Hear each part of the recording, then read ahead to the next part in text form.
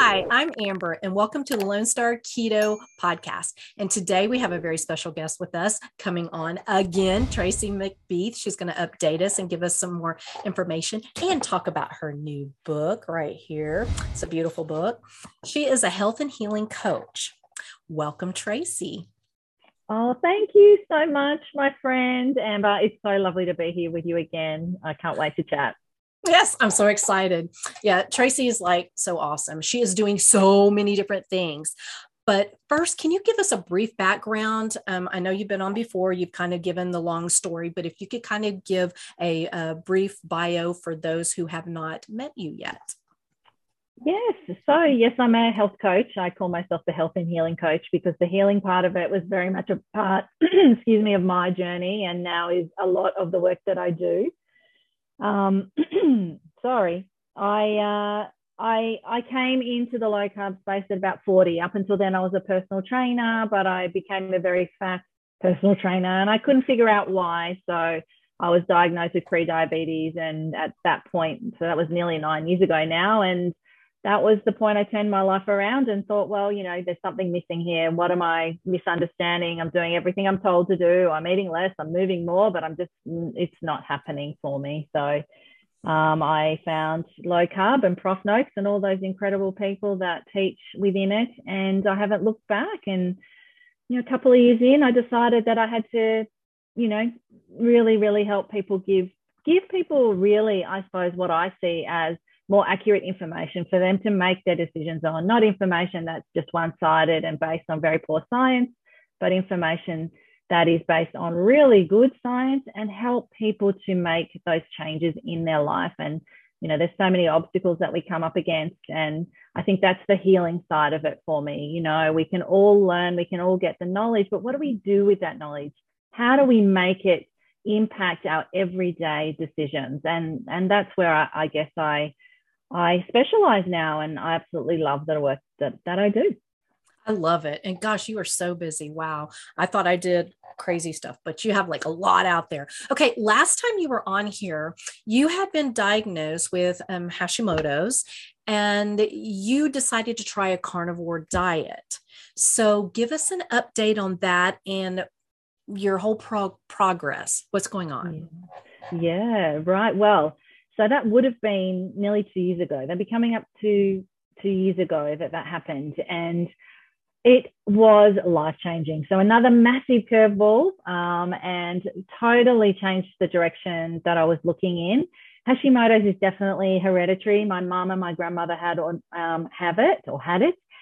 And I guess I sort of thought that I wouldn't get it. I don't know. It just never occurred to me, that it would be something that I'd be diagnosed with. Looking back, I think I had all the symptoms in my 30s, very much so. In my 40s, I think low carb was a bit protective. It kind of meant that I could sort of get along with things. I think it healed things to a degree, but I went and got checked when I thought I was going through menopause because I was starting to get hot flashes and all these sort of different things. My sleep went out the window. Anyway, I was in menopause and came back as Hashimoto's. So I thought, okay, well, I can't just accept that. I just think there's more I need to see around that. And I did work with Michelle Doka for 6 months, who's a naturopathic doctor and transformational coach. And, she really helped me look to things that I had really not wanted to look at. A lot of the work we did really centered around the emotional healing because I hadn't realized how much that was impacting my health. And she did help me transition to carnivore. And, I'm pretty much 90% carnivore now. I just love it. I just can't imagine going back to, eating all those oxalates and lectins that I didn't know, were causing such an issue for me. I'm in remission. I have no symptoms. All my thyroid panel is exactly where it should be. Which is fantastic. I'm very much aware, I think now when I start to let things get away from me. And when for me, that was more around my reaction to things. And that's the healing part of things. There was a lot that I just didn't realize I was reacting to and sitting, inside me. And there was all this rumination going on. And a lot of it came back to really me, that little girl wanting to be loved and not being rejected. And I think because I hadn't wanted to look at that, it was actually dictating a lot of the stuff in my life. And I didn't want it to do that anymore. So yeah, I had to look at that, and it was scary and it was confronting. Yeah. But ultimately changed my life and has freed me from so many things that I never thought I could be free from, just simply what people think of me. How much does that dictate how we live our life? I mean, it totally dictated my life until I saw that what other people thought about me had nothing to do with me. It was all about them.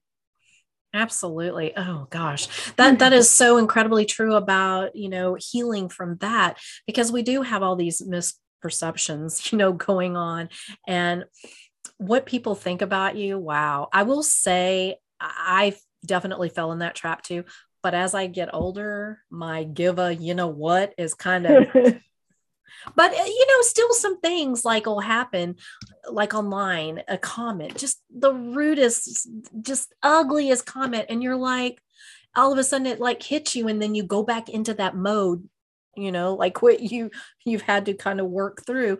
And then you realize, ooh, maybe I'm not 100% yet. Maybe there's something still right there in my little psyche that I need to work on, but it does get better. It does get better, but I think too, I think that's just such a normal part of being human. A part of my healing has seen that so much of what I was experiencing was very, very normal. I mean, if you think about, the tribal nature of human beings, I mean, we're just tribal creatures in a modern world. And if we were kicked out of the tribe, we died. It was so important to be included and to do those things to be accepted. Now, of course, in the modern world, it doesn't necessarily help us. But the thing is, our tribe is massive. There's no barriers, right? We put something out there and people can throw rocks at us straight away from anywhere around the world. There's people that we don't even know who they are most of the time, right? Now, we can we can be hooked by that because that's part of how our brain is set up. It's set up to protect us, to look for danger, to stay part of the tribe. And we can be hooked in on that and let that dictate us. Or we can say, well, you know what? Thank you. I know that's what you're trying to do, but I'm going to unhook from that. And I'm not going to follow that. And I know I'm okay, but I still think, there will be times where it will come up. I still get that familiar, if I read someone make a criticism of what I do and, and I do think, thank you. It's normal. I know what you're doing, but I'm okay. I don't need you to protect me, and I'm going to let that go. And, you move on much quicker. It is true. It doesn't mean it doesn't sometimes kind of come out of the blue, especially when they attack your beliefs or, or where you're trying to do something really positive and they got to spin it negative. And you're like, why? Just why? Why you feel the need to do that? Is your life that unhappy? Really? Well, that's right, because they're actually trying to make themselves feel better. That deflecting and spitting it out onto others. They're sitting in something that they're not even aware of pain, and just simply them doing that, they get that relief temporarily because they've put you down or they've thrown a rock at you. But ultimately, it's just a temporary relief. It's an illusion. It's not really actually fixing anything within them. And they go off and, they've still got to live in that, but the job we have is really to have that concrete blanket. So it just deflects straight back off us, and we get better at that, but it doesn't mean that they don't find the chinks sometimes and get in, because we're human beings. Exactly. And, you spoke about fitting in with a tribe. That was, if you didn't, you kind of died. And now it is different, but we still do have a tribe, really, if you think about it. And to be honest with you, sometimes I really don't want to be in a tribe. You know what I mean? Sometimes it's like, oh my goodness, then it's almost like you become part of a cult. And I'm not talking tribes as far as carnivore, keto. I'm not talking about that. I'm talking in general as humans, as populations, what's going on in the world today, and it just, to me, gets harder to want to fit in. And it's like, you know what? I want to be weird. I'm just going to not fit in. I'm just going to Mm. try harder not to fit in, because Yeah. I don't like it. I don't like it, Yeah, but I love that. I do think that's part of the healing journey. That's possible in the world we have today. It wasn't, right, back in those tribal days, but today it is possible. And I think it is freeing to do that, to see oh, that, we don't need to be, we don't need to change who we are to fit in anymore. We need to just be who yeah. we are, and we will attract people that resonate with that. And it's not going to be everyone, but it doesn't need to be everyone. It's going to be who it is. And that will keep shifting and changing. And I think that's really exciting to be in that space. It is. And, again, I am not talking like, carnivore or keto or anything like that. Although there are some toxic in that too, Yeah. but Yep. it's great. I keep getting this hair. I'm sorry, but it is important to have the support and to have people who have like goals and, that kind of thing, who aspire to greater things. You want to be part of that. So it can help you grow and you can help them grow. So it's like the symbiotic kind of relationship. And that is the beautiful part about being part of a tribe. But as far as like what you're saying, changing yourself to fit in or pretending you're somebody that you're not. Okay, I am not willing to do that. I'm just not going to do it. I've Mm. always been kind of stubborn that way anyway, and I'm really stubborn now. So, that's just not going to happen. I don't care. I just don't care. I will not do it. I will not do it.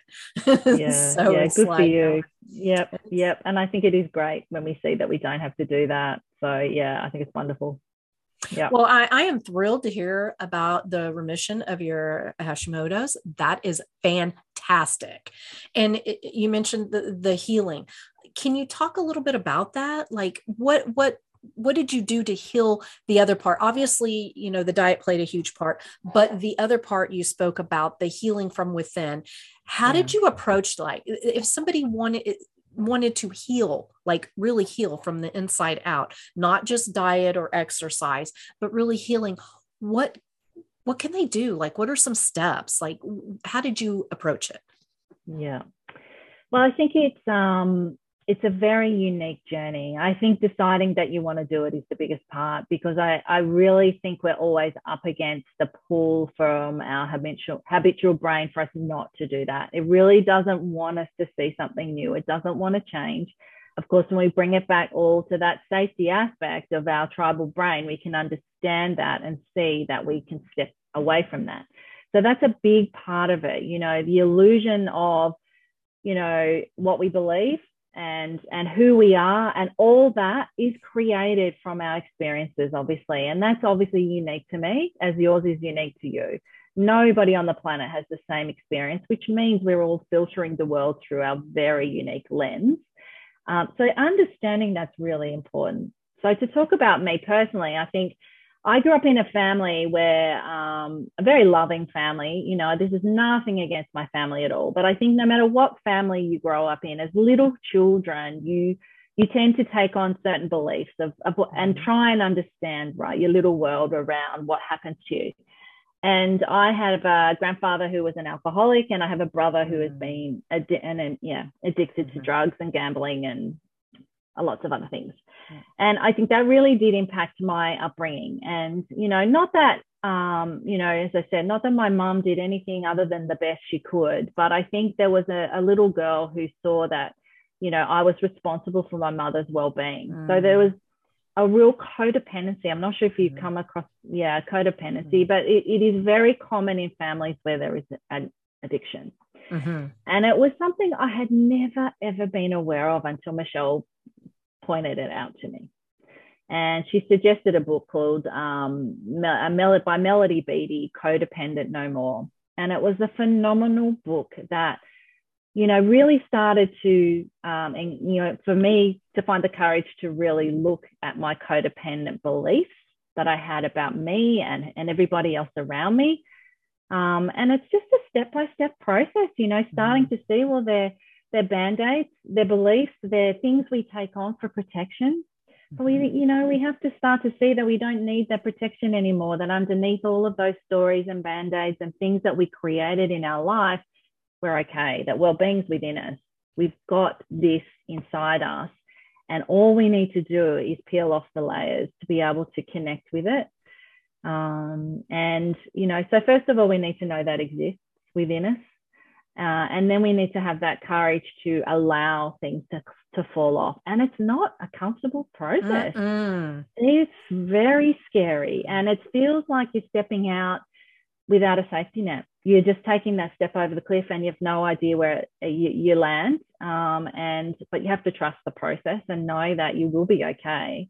And gradually you do start to feel okay, and you do start to see that you don't have to follow the same behaviors, and you don't have to follow the same reactions to things that have happened to you in the past. And, you know, it's not like you need to create a new story. You just need to see you can let go of the old one and allow the process of living and the connections that you have in each and every day to present something new to you, which if you don't step away from what you're living in, you won't see. You'll miss it. So in terms of, I mean, this is common. I have clients that work with me for 6 months, you know, in coaching to see this. It's not a quick fix. It's not something that we're used to, because we are obviously pushed in this world. Want everything now, everything quickly. This process isn't like that.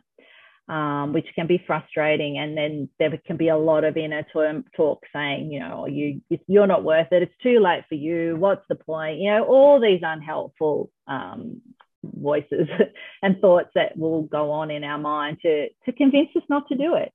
And really, we just have to kind of turn away from all of that and just do it anyway. And when we do that, and we just take one step and know that all we need to take is one step, and the next one will definitely show up. You know, it just plays out for us, and there is a guiding hand pushing us, and it's something bigger than us. I mean, there's something bigger than us here. I mean, I'm not religious at all, but there is a guidance system in everything on the planet to just know how to live. And, you know, that's what I call our inner GPS system. Or, you know, when I'm talking to teenage kids, I call it the superpower. That, you know, this is a superpower we've all got within us that's there, it's available. We just have to tune into it. And to do that, you know, we have to tune out of this. It's trying to help, but it's not really helpful mind and overthinking mind. And we'll see, you know, what else is available to us. So, yeah, I mean, it's a process pretty hard to do on your own. I think it's definitely worth, you know, getting someone to help you. You know, I think we all have blind spots. We all can see in others before we can see in ourselves. And, you know, we're our own harshest critic too, aren't we? And oh, yeah. Yeah. And I think you hit on this too, is that it is an extremely uncomfortable thing to do, to face your, if you want to call them demons, whatever, because we are so conditioned to avoid pain at all costs. But sometimes, gosh dang it, you got to just sit with the pain a little bit. You got to kind of, you know, work through that. And sometimes pain brings the best things, because, you know, that pain pleasure little system needs to be in balance at all the times, you know. And when you're always hitting this pleasure thing, you know, you got to have some of that pain in there too, you know, to kind of even it out. And it's not fun. It's not fun. Nobody likes that. But sometimes it's just so necessary. And I do agree with you. I think you can, I suppose, theoretically do it on your own, but it's so much better when you have somebody there supporting you, guiding you through, somebody who's been through it, somebody who, you know, a professional who has done this many times and they kind of know how this works out. I think it's so important. And it is a huge part of healing. And I don't think we give it enough credit. You know, we're too busy. Oh, give me the drug. You know, oh, try this diet, do this, but we don't focus enough on the inside part, which is huge. It affects everything in your body. It does. I mean, your brain, your digestive system, it affects everything, you know. Well, it does, but it's actually, you know, we're actually only ever operating from what we're, you know, our thinking, our own personal thinking it's driving every decision we make in every single day, every single decision. And the feeling that we sit in our body is always coming from our thoughts. It's such an illusion that it looks like it's coming from something out there. But it's our thinking about the something out there that's creating the feeling we sit in our body. Yet we get to work on trying to change everything that's happening out there instead of looking in here to the source of the feeling. So the freedom comes when we do that. And, you know, I'm mentoring coaches now, and my personal ones, but also within the Nutrition Network. And part of growth as a coach is actually holding that mirror up to yourself. And I said to these coaches, if you want to become a better coach, you have to look in, you've got to look in the mirror. You've got to be aware. You've got to notice your triggers, and you've got to not blame the outside world for those triggers. They're coming from within you. If you know, that is the biggest advice I would give you, to continually learn, is to continually look within. And the more you see within you, the more you can show others. It's yes. Just, you know, you can learn everything from a textbook. Mm-hmm. You can be the top scientist. You can have all the knowledge in the world. But if you have no idea on how to impact others or how to light up a path for them, they will not come to you, and they'll not stay with you, and they'll have no impact. I totally agree with you. And, you know, something that's recently happened to me, like we were discussing earlier, that I'm specializing in food addiction. So I've been taking training and et cetera. And it's made me look inside myself, and I see a whole nother level that it wasn't that I denied that I had an addiction, really, but I didn't really understand fully how it affected my whole life, basically. Yeah. And I look back now and I'm like, oh, that's why I did that. Oh, that's where my eating disorders came from. Oh, this is what, and so it just like clicks everything. And then it makes you really turn everything inside yourself and start seeing it through a different lens, you know, and learning more about yourself. And, you know, God, I thought I knew it. No, I'm still learning. Still learning. Yeah. And that's the thing with those layers, you know, they're endless. They're infinite. You know, it's not like you'll get to a point and you're like, oh, wow, that's it now. You know, it doesn't happen like that. It's this constant, which is exciting. And I say, you know, for the rest of my life on this planet, I hope every day I see insight, I see something new. And if you're open to it, and if you're looking in that direction, you will see it. And it, you know, like, we can only see what we see. You know, such a big part of healing, particularly, you know, around addiction, is knowing that you always do the best you can at the level of awareness you have. Always. Because we're designed to protect ourselves. We're designed to look after ourselves. And, you know, I've talked to you about, I'm sure I've talked to you about this before, but I hate the whole self-sabotage thing, because it's just misguided love. It is misguided self-love. We don't understand, we don't even know we have the opportunity to make other choices because we haven't seen it yet. So how can it be self-sabotage when we're only operating from what we can see? And that's the beauty of doing that transformational internal journey. You are opening up. It's like you open up a door to a world that you never knew existed before. Yeah.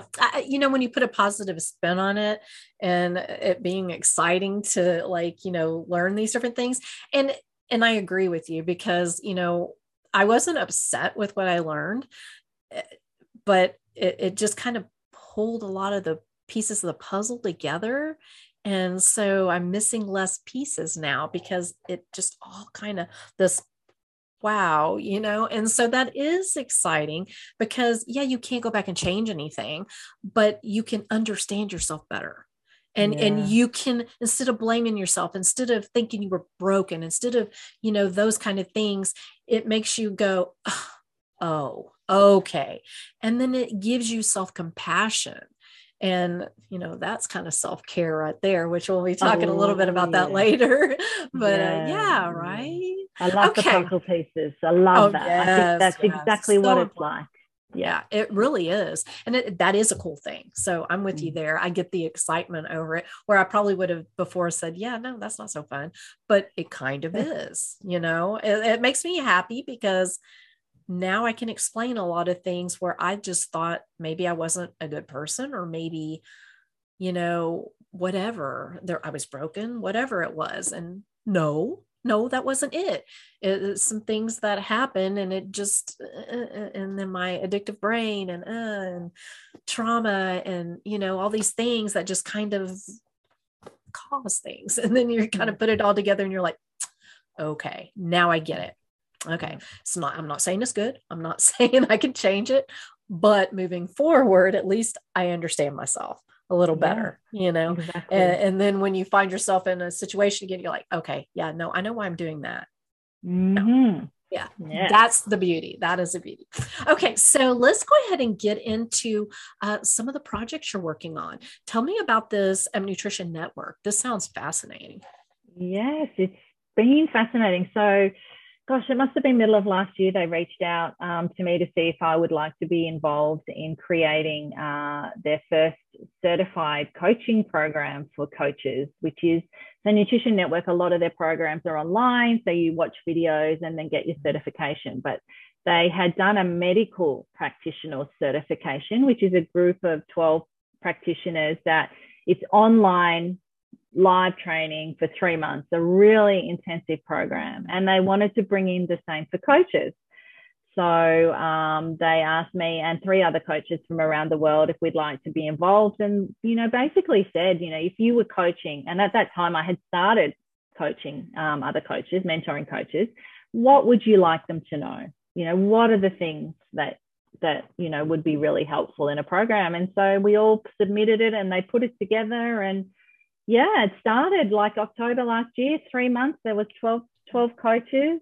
Some had been coaching for a long time. Some had never been coaching, but there was obviously a requirement process for people to be able to do it. And it was incredible. It was a lot of 4 a.m. mornings for me, being in Australia and, the market not being here, but it was just fabulous. I got to coach 5 of the 10 weeks, where, I took them for a 2-hour session. And then obviously there was work that, sort of went on, and mentoring, and it was phenomenal. And they all passed with flying colors. And Bitten Johnson was one of the other coaches. So she taught the addiction. And that's how we connected. And, I'm very lucky. She's asked me to be involved in her program. Which so excited about that. Yes, very excited. So what I taught within the Nutrition Network is insight-based coaching. So it is this stuff that I believe really brings change. Some people don't need it. Some people, they will just get the information and the knowledge, and they can easily make the changes they need in their lives. But they're not the people that generally seek out coaches. So the people that seek out coaches, they've got stumbling blocks, they've got barriers. And I would say every single one of my coaching clients now, like non-coaches, just normal clients, have been trying low carb keto or whatever, their version of it. And sometimes for 2 years, and they can't make it work. So, what are those, why is that? What are those missing pieces? And to me, that's where insight coaching has that huge amount of, it has that potential for impact. And that's what I brought into the program, and that's what I taught these coaches, and that's what I'll be, sharing. Obviously, a 2-hour lecture versus a 3-month program, there won't be as much in it with Bitten, but yeah, I'm bringing that into helping her professionals as well. Just it's about impact, and connection. If we don't, as a coach, make that connection, it doesn't matter how much knowledge we have, we won't have a client. So, and that's, it's kind of less concrete, which is why I think people find it harder. And it does require introspective, that turning that mirror onto yourself. But as I said, when you do it with in a non-judgmental and a very safe platform, it is just phenomenal. And I've made connections now with those coaches that I'll have for the rest of my life. And yeah, it's very exciting. So Nutrition Network want to continue, really pushing coaching, which I see as the missing link, in change and in health reversal and in getting people healthy again. So yeah, that'll be exciting. It's watch this space as to what I'll be doing there. I'll definitely be doing that program again this year, but there'll be other stuff that, hopefully I'll be involved in getting out there, and that's very, very exciting. But alongside that, I've created this hub, the Low Carb Lifestyle Hub, which is a platform to predominantly push coaching and really help people. It's a free resource people can come to get information and to connect with. I've got coaches from all around the world on that platform. Hopefully you're going to join it too, Amber. And yes. Bitten's on there. It's just a place where they can come and find some hope and some new ideas and new connections. And from that, I'm going to be doing little summits. No big summits anymore. I've done my 2 big ones. I was going to ask about that. No more massive ones. I'm just going to do little bite size. I'm calling them healthy bite size summits, and just ask the practitioners that are part of the hub to be part of that. So it's kind of my little side hustle. So I get to that when I've got time. I love it. Your summits are fabulous. So I'm glad you're not completely not doing it. I have a question about the Nutrition Network. Yeah. Now, for coaches, is that open to any coach, or is there certain requirements, or like any coach? Yes. Well, there is requirements in that you have to have done their advisor training course. I think there is a definite pathway for coaches to get to the point of being accepted to doing that one, because they only take a small number, and it is an intensive, and it is intensive because within that is, their medical team, they bring in that top, up-to-date knowledge as well. So it's a really, really lovely, mix of everything. But I don't know off the top of my head the exact pathway, but I know that there is at least the advisor course, maybe one other of their programs, and you don't have to have had any actual coaching experience. More just have done the work leading up to it. But I don't know what it is. It'll be on their website. Okay. Because I know they're definitely going to run it again, and I hope they will have more people. I did, the first one, the pilot one, was obviously, just testing the waters, and there was only 12, but I think there's definitely scope to do more. Yeah. Well, so there's a lot of interest. Good. Yeah. I saw on your Facebook, the graduates, and I was like, what is this? Wait, what is this? I got to check into this. Yeah. Well, I think they will start talking about it a lot more too, now that they've got the pilot out of the way. So they obviously wanted, they did handpick quite a few people to do that were obviously interested in doing it, but, handpicked a few people to do it just to make sure, but they were thrilled. I think it just exceeded their expectations, and, but then the coaches are now at the point that a lot of them haven't coached before. They're stepping out, and there's still always more to see and always more to learn. And, what I'm hoping to bring in is a bridging sort of mentoring program on, okay, now you've got this, now what? Now's the doing, and it is in the doing that is the scary part, but that's when we learn the most, obviously. Yeah, absolutely. That's for sure. Okay. So, are you ready to get into the book? Oh, I'd love to. Okay. So here's the book right here. Let me see.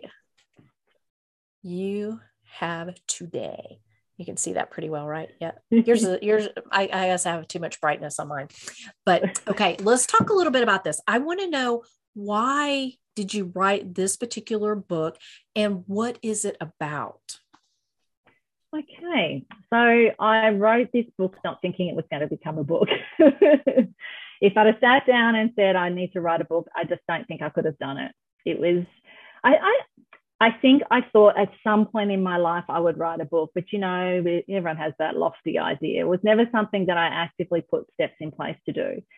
But in Melbourne, Australia, where I live, we had one of the harshest lockdowns, although it's not any longer. There are still places still going in lockdowns, but we, for 2 years on and off, had many, many lockdowns because of COVID.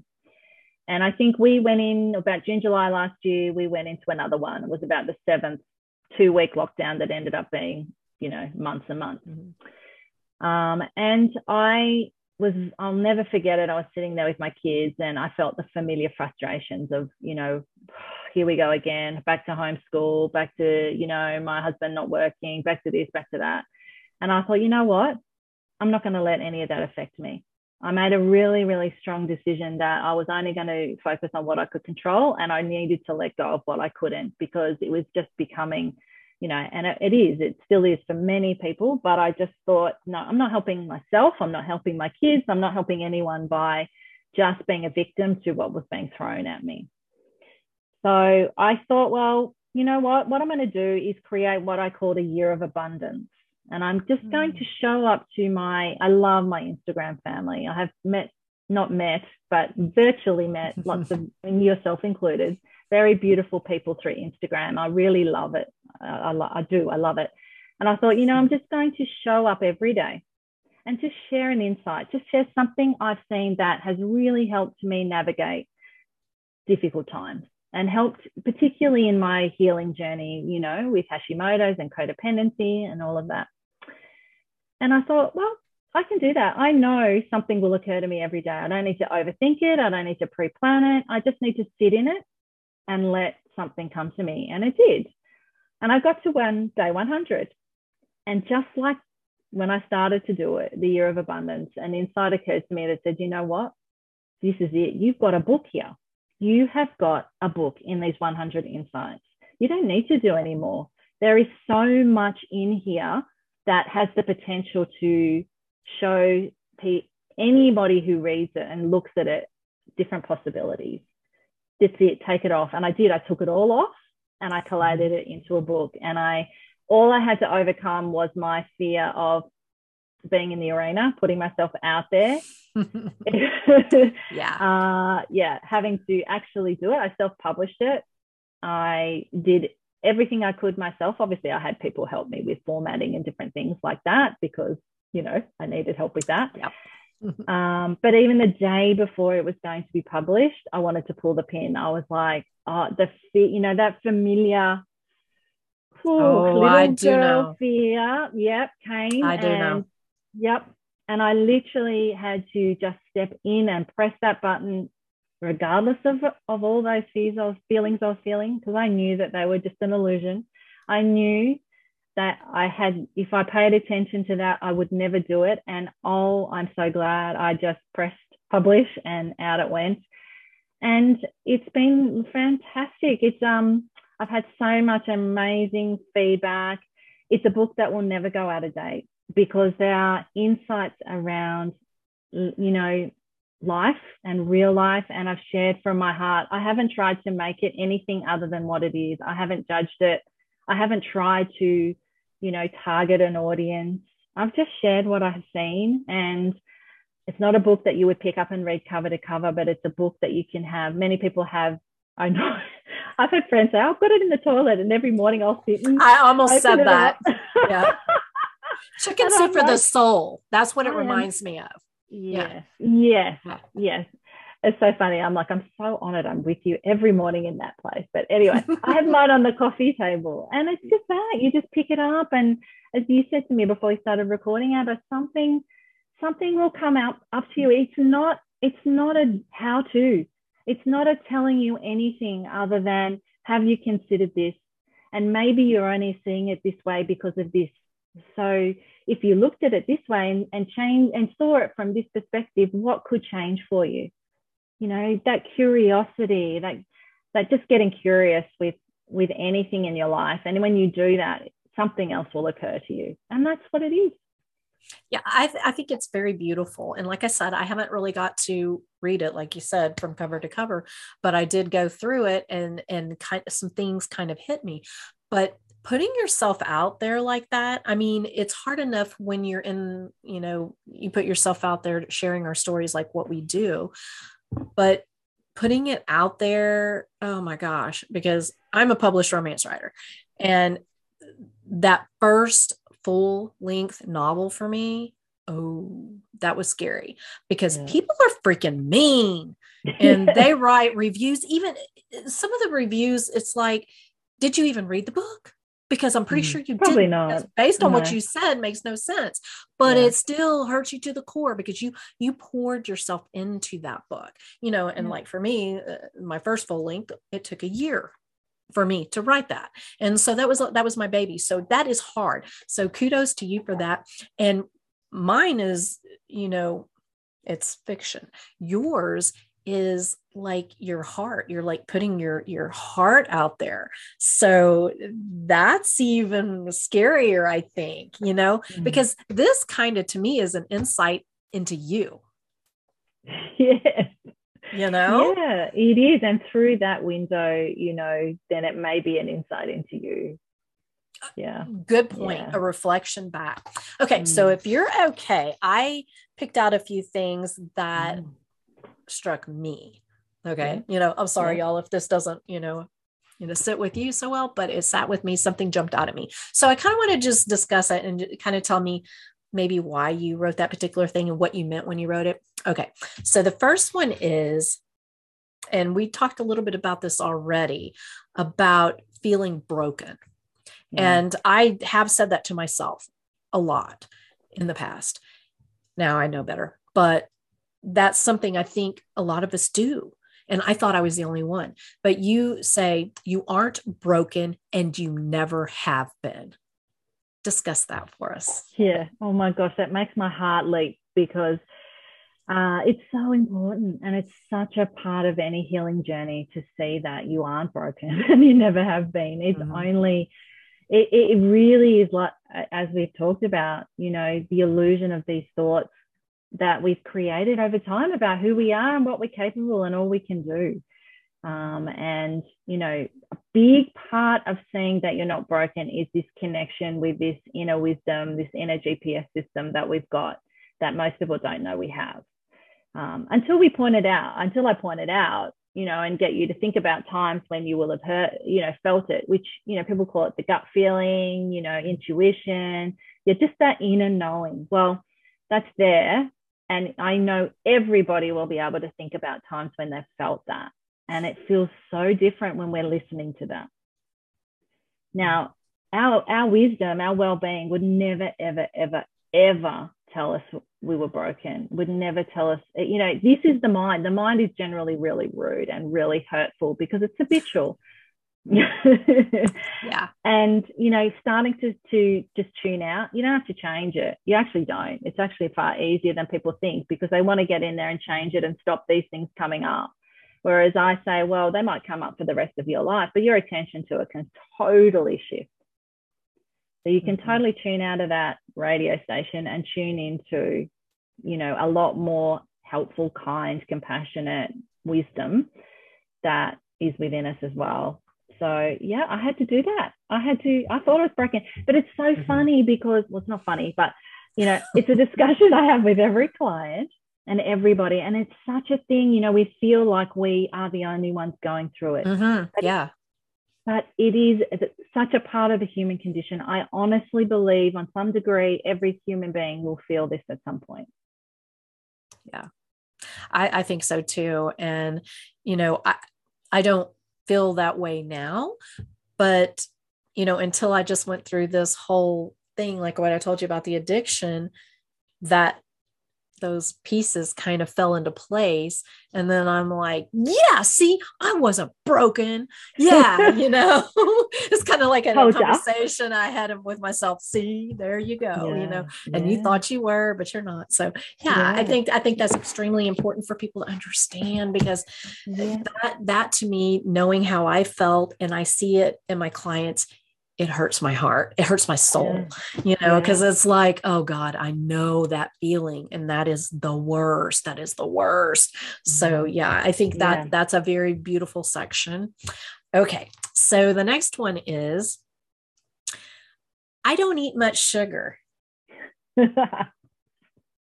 me what you mean by that, because I know what you mean. That's one of my favorite things. I hear that a lot too. And I'm like, okay.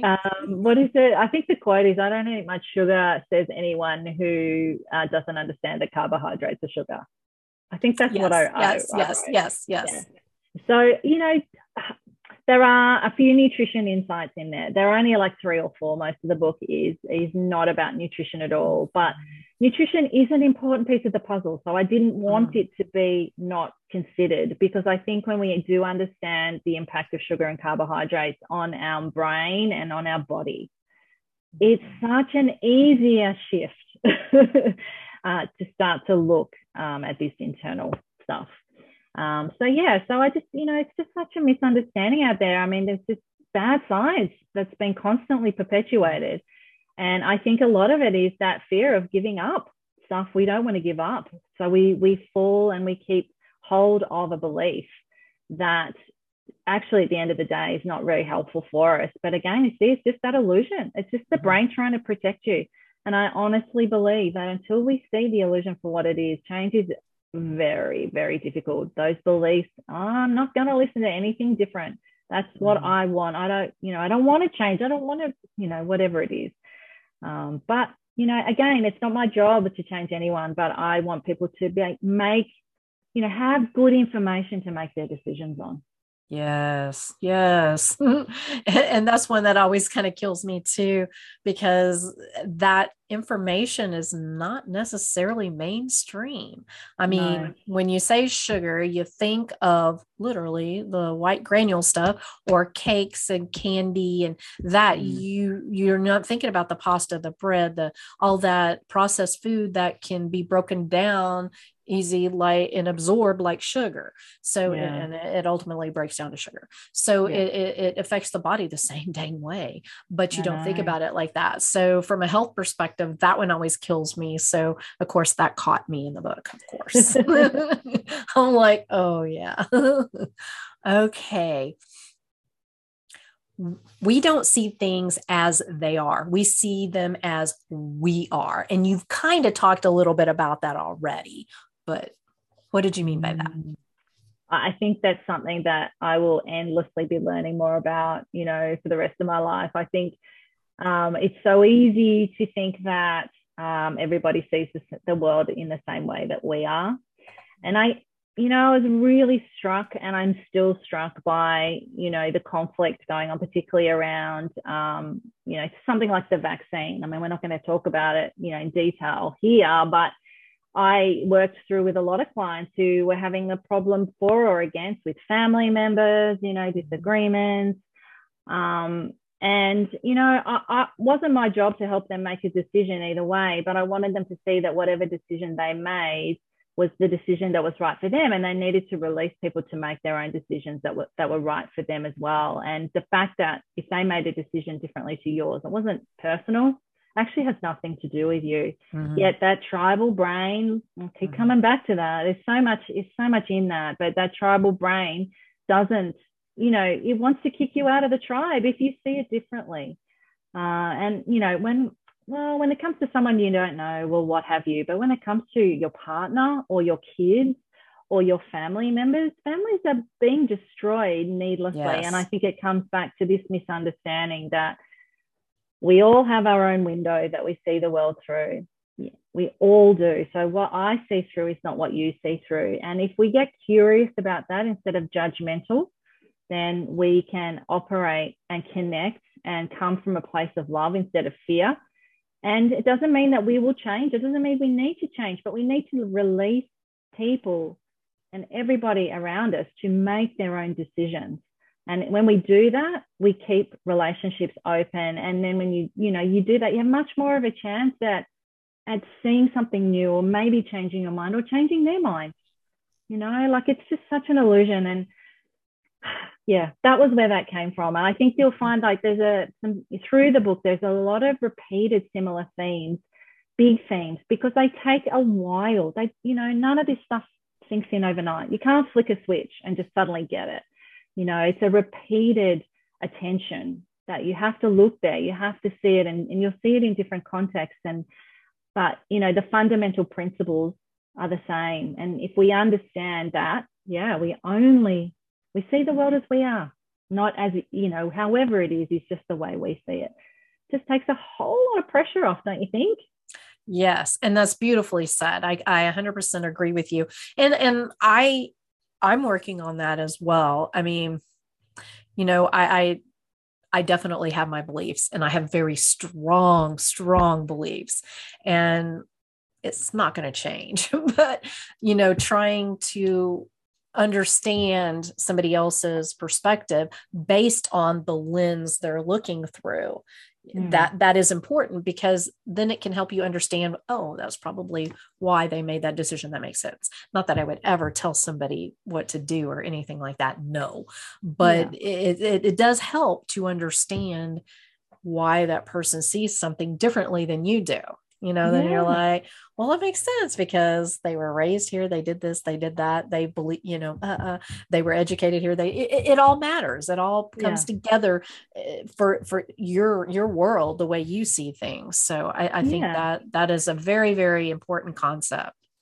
It is. And I think it's not a matter that you have to change anything. I think when you're just aware that, people have their beliefs because of the experiences that they've had in life. And it's interesting how this tribal nature, that we can only be friends with people that think and see the same as us, but it really doesn't have to be like that. I think it is so limiting when we are like that. And instead just switch that to curiosity. And, even beliefs are, they're yours, but they can be tampered with, but the brain doesn't want them to be tampered with. That's no, the whole point. Really it doesn't. And, you might never change it. So what? That's fine. But again, that right, you deserve that. Others deserve that right as well, I guess. Absolutely. Beautifully said. Okay. Let's talk about what exactly is self-care, because you kind of mentioned that in the book too, because I think a lot of people have the illusion or the picture in their head of, a bubble bath, reading a book, watching a movie, snuggling up with slippers and pajamas or something. What really is self-care? Okay, well, that can definitely form part of it. I mean, I love doing that stuff too. Me too. So my journey with codependency, or breaking free from that, really taught me, for me, what self-care was about. And self-care was about really truly believing I could be me and I was worthy by just being here. So much of our life is spent thinking that we have to justify our existence. We don't have to justify existence. We all deserve to be here, and we all deserve to be who we are and who we want to be. Now, of course, there's a lot of stuff we've got to uncover to be truly able to step into that. But that to me is self-care. Things like boundaries, and really respecting my boundaries and respecting the boundaries of others. Very much a thing in codependent families. There is no boundaries, are very, very poor. So I really didn't have an understanding of what that was. I very much believed that I had to be a certain person and behave in a certain way to be loved. And that meant no boundaries, because it just meant I had to shapeshift into whoever I should be so that I was loved. And again, all innocent, as little people, love is fundamental, and we'll do whatever we can to get it. So that to me is self-care. Now, again, it's another scary thing, and it's very, very uncomfortable, but practicing boundaries, saying no, releasing, knowing that all I'm responsible for in my life is me and my reactions to things. I'm not responsible for anybody else's reaction. I'm not responsible for anybody else. Obviously, I'm a mother and I'm responsible for the fundamentals with my children. Yeah, but a big part of my parenting now is just to allow them to create their own path, not a path I want them to be on, but to walk beside them on their path and allow them to be who they want to be and make their own choices. Not always happy with the choices, and they're not choices I would make, but that's not my job to do that. And that's been a massive part of learning about what true self-care is. And then, as we said, releasing other people to be who they are, not getting brought into other people's moods, and not thinking it's my job to fix somebody when they're not in a good mood. You know how we tend to jump into, oh, what have I done? It's my fault. It's nothing. It's got nothing to do with you. I mean, obviously, if you have done something hurtful to somebody, you need to clean up. But we're messy. Human beings are messy, but we can clean up afterwards. So that's what true self-care is to me. I mean, it means different things to different people, but I think being free to be who I am, and that is okay, is the gift of true self-care. And I love you don't have to justify that, because, I think we're too quick to defend ourselves with why we think a certain way, why we do certain things, why we have a certain diet lifestyle, for heaven's sakes. Goodness. You're not even allowed to have that without people coming at you for it. And then you feel it's just like this automatic reaction to defend yourself. Yes. Yeah. But you don't have to. No. You don't owe anybody justification for anything, No. But see how you said that automatic reaction, like so much of what we do is the first responders, these first responders that are going to be not where the answers lie. So seeing that that's going to come up, that's okay. We don't have to fear that. We don't have to change it, but we don't have to respond to it. That's what we get better at. Waiting. Oh, maybe not that one. I'm just going to wait and see what else is available. That justifying thing, it's so easy on social media to get into that. And I still feel that urge sometimes when someone makes a comment, but me too. Yeah. I'm getting so much better at, if someone is truly curious and asks the question, I'm happy to provide what I can and what I see around that. But if somebody actually is more, coming the other way, like wanting me to defend myself, I won't do it. I just won't answer them. I'll just leave it. I really think, our energy and what we give our time to is so well better spent on people who are really curious, not really after, Yeah. And it doesn't matter what you say or what you do. No. They're not there to actually want to learn about you or whatever it is you're talking about. They're not interested. They just want to catch you up. They want to, throw shade at you, whatever. But yeah. And I've fallen in that trap. God. Because I always want to, I want to try to help. And I'm like, oh, well, maybe, no, these people, they don't care. That's not why they're there. They're there to get under your skin, period. And I'm getting better at recognizing that and, just going ahead and blocking right away because there's no point, they doesn't matter what I say. It's not going to matter to them. The other part I like what you said is the saying no. Like learning to say no. And I'm getting a lot better at that, but that's hard, right? Especially when you're one of these people who, just want to do everything and have your, foot in the door for everything. But sometimes you got to say no. Yeah. Yeah. And say no, full stop, say no without the, if you think about a classic example, you're at a party and someone offers you a piece of cake.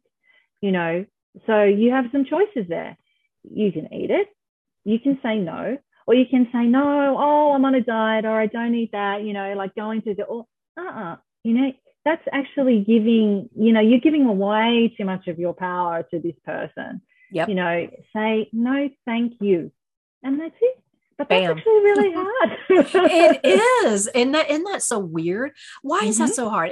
But that's how most of us are built. We don't want to be we don't want to be rejected. We're inbuilt, it's inbuilt in us. Because if we were rejected, we died. Right. We, we are no different, brain or body, from the tribal hunter-gatherers, but this modern world is just, there's all these things. It's the illusion of fear coming at us all the time. And as I said, I think it's seeing the first responders. It's seeing what our habitual brain will do and seeing that, you don't have to follow it. You don't. But That's unless right. you do follow it. Yeah, you do. And it's so automatic. It's like, it's so automatic. Oh, God, I've done that so many times, but I'm getting better. But that's why it's not easy and it's not a quick fix.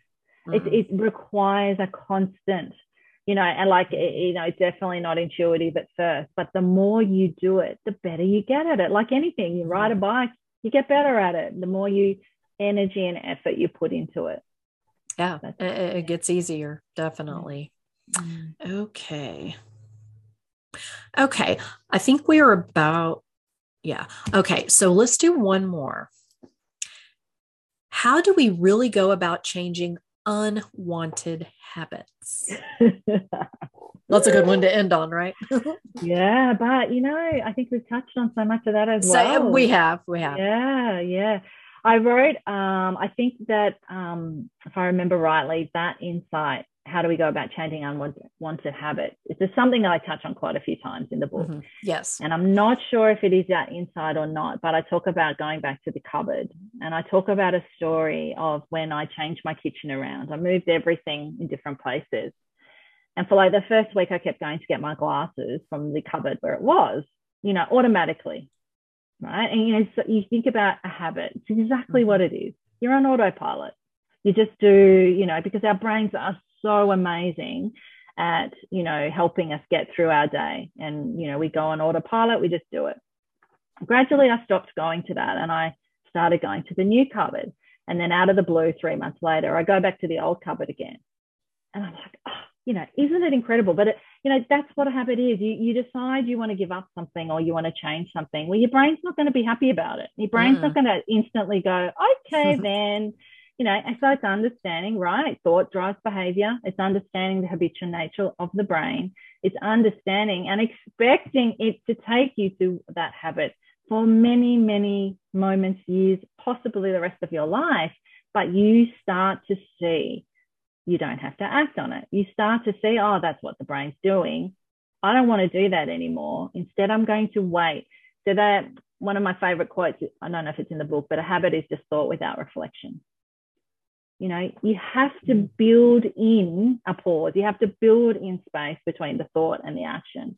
If you don't do that, your brain will keep taking you to that old cupboard, and That's you'll right. be forever going there. Oh, where's the glasses? You have to be intentional. You have to build in awareness. You've got to do some work around creating a new pathway in the brain. But yeah, so, think about the brain as being awesome when you walk into the lounge room and you automatically know that thing with 4 legs is a chair. Imagine having to learn that every time you walk, like we take it for granted. It helps us so much in everything we do, but it's where it gets really, really unhelpful when it gets to the point where we feel it's controlling us and it's stopping us from living the life that we really want to live. That's right. And if you're not aware of something, you can't change it. Nope. Yeah. No. Awareness is everything. But then, I take it to the next level of awareness is only something when you do something with it. Because we can have awareness and still not do anything with it. Oh, yeah. Yes. Yeah. Absolutely. And often that's a fear. That's just a fear, and that's an illusion that we can see past. So, yeah, everything's changeable. Absolutely. Okay. So where can we find you? So on my website, tracymcbeath.com.au, I have lots of free resources. You can go to access the hub from that as well. I have a shop. You can buy my book from there if you're interested. It's on Amazon as well. But yeah, I'm there. I'm on Instagram, the Health and Healing Coach. That's probably my favorite social media. I am on Facebook and LinkedIn, but my heart's in Instagram. I have so much fun. I agree. I have so much fun. I've recently, as you might have seen, gotten into the reels. It's just so fun. You know what? We just got to do things that are fun, I agree. Try and building fun. And that's what I do there. So yeah, with a little message as well. Heck yeah. Okay, well, cool. I'll have everything below, so no worries. And hey, while y'all are here, subscribe to my channel and then go follow Tracy. And Tracy, thank you so much for coming back on and giving us an update and telling us about everything you're doing now. I'm so excited for you and I can't wait to see more. And I don't know, maybe you might just be seeing me in that coaching class at some point. So sounds pretty exciting. Awesome. Oh, thank you so much, Amber. I love the work you do. I love our connection, and thanks so much for having me back on. Absolutely. Love you, Tracy. Bye, darling. Bye.